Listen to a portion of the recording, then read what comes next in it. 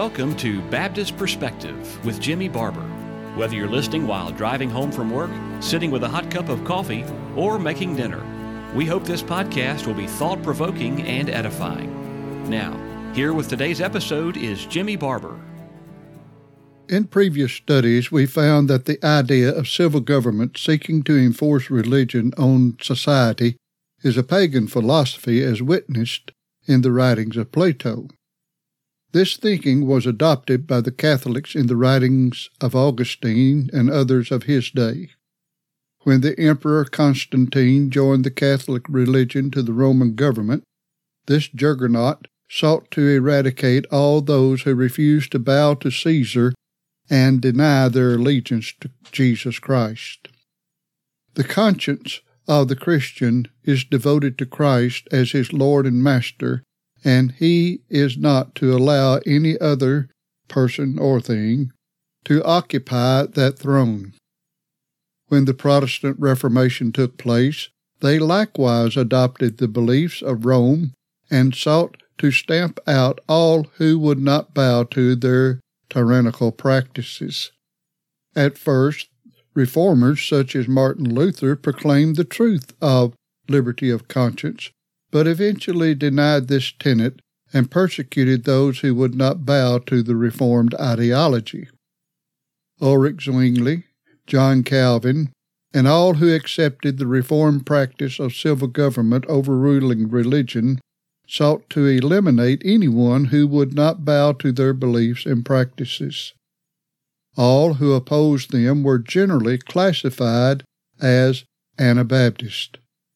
Other names were also ascribed to them, but the broad overall term was that of Anabaptist.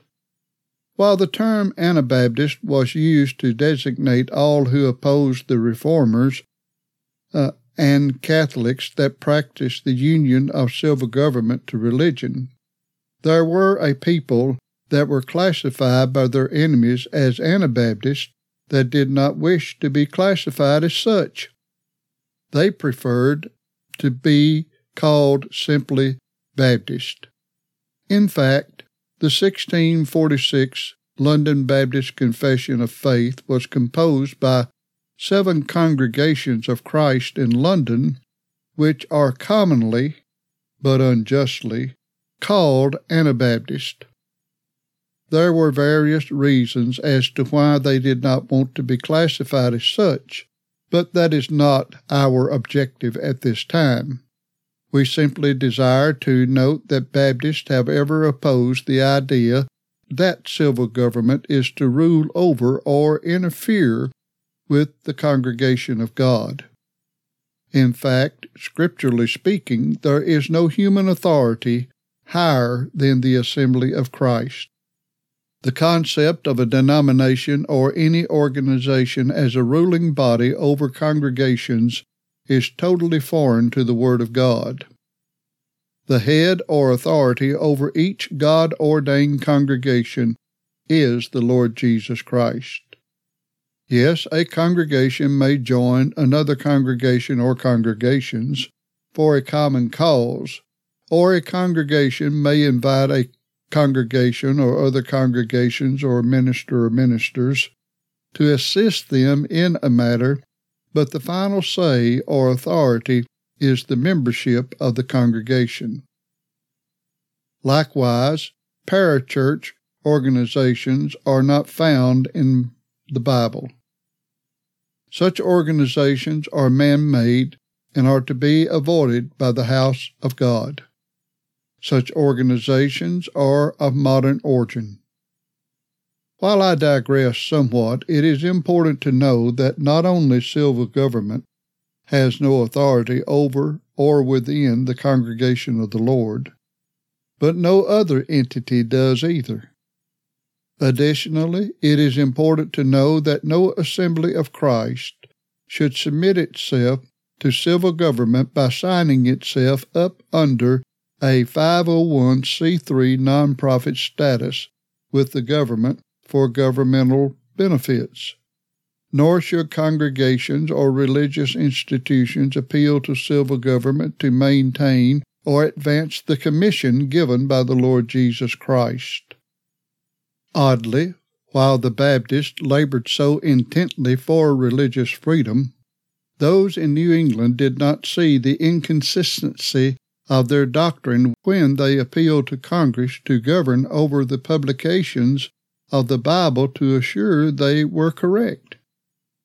In 1790, Isaac Backus recorded in his diary that the Warren Association received a letter from the Committee of the Congregational Ministers of Massachusetts of Boston, quote, to move us to address the Congress about new editions of the Bible to see that they were correct, end of quote.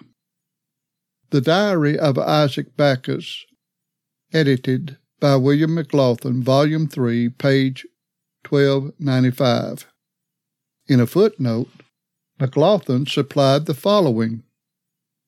It was taken from the minutes of the association.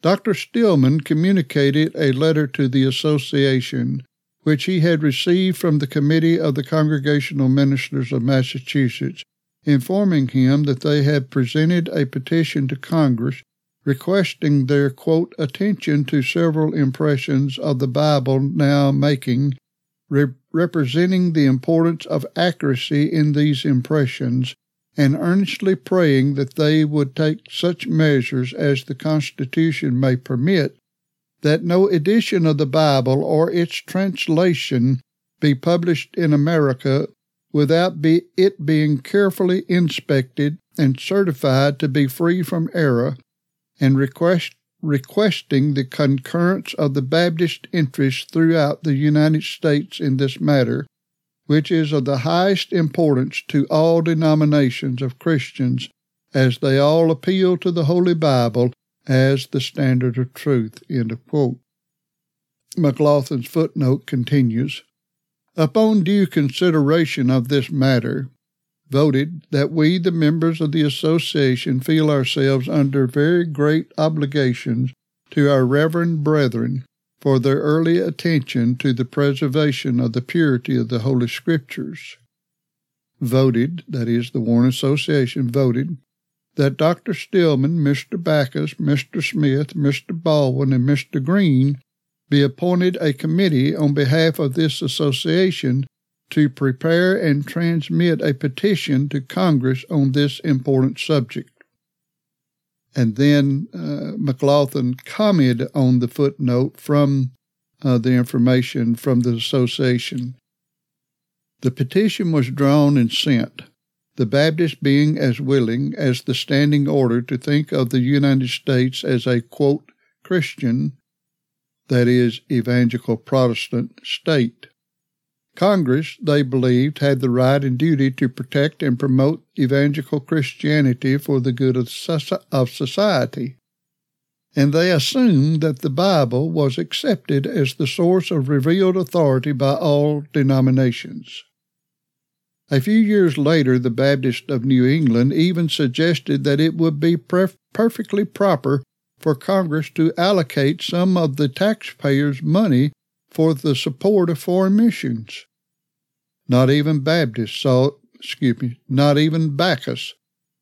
the threat to religious freedom involved in assigning such powers to the legislature. Congress, of course, took no action upon the petition.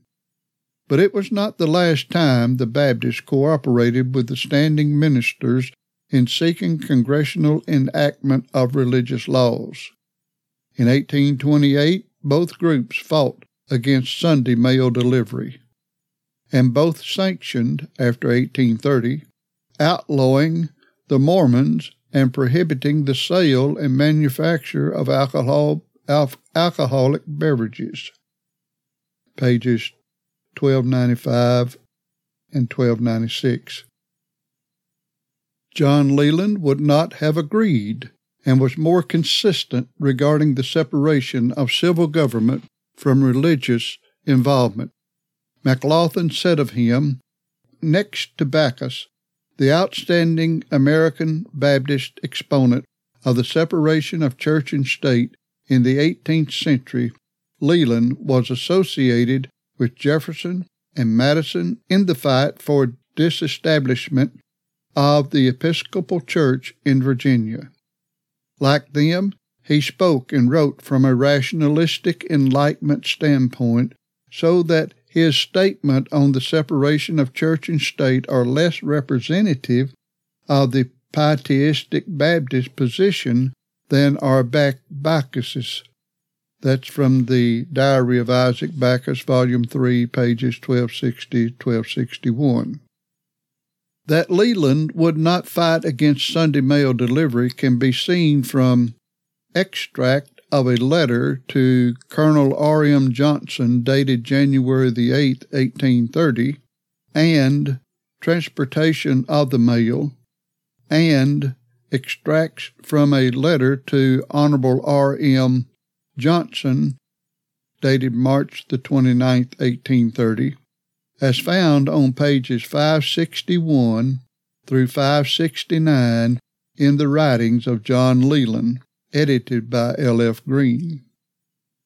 Also in the first document listed, that is, in the transportation of the mail, he further commented on Congress paying chaplains for their services rendered. Note the following. I am sorry the Congress have committed themselves by a precedent of giving their chaplains a legal reward for religious services.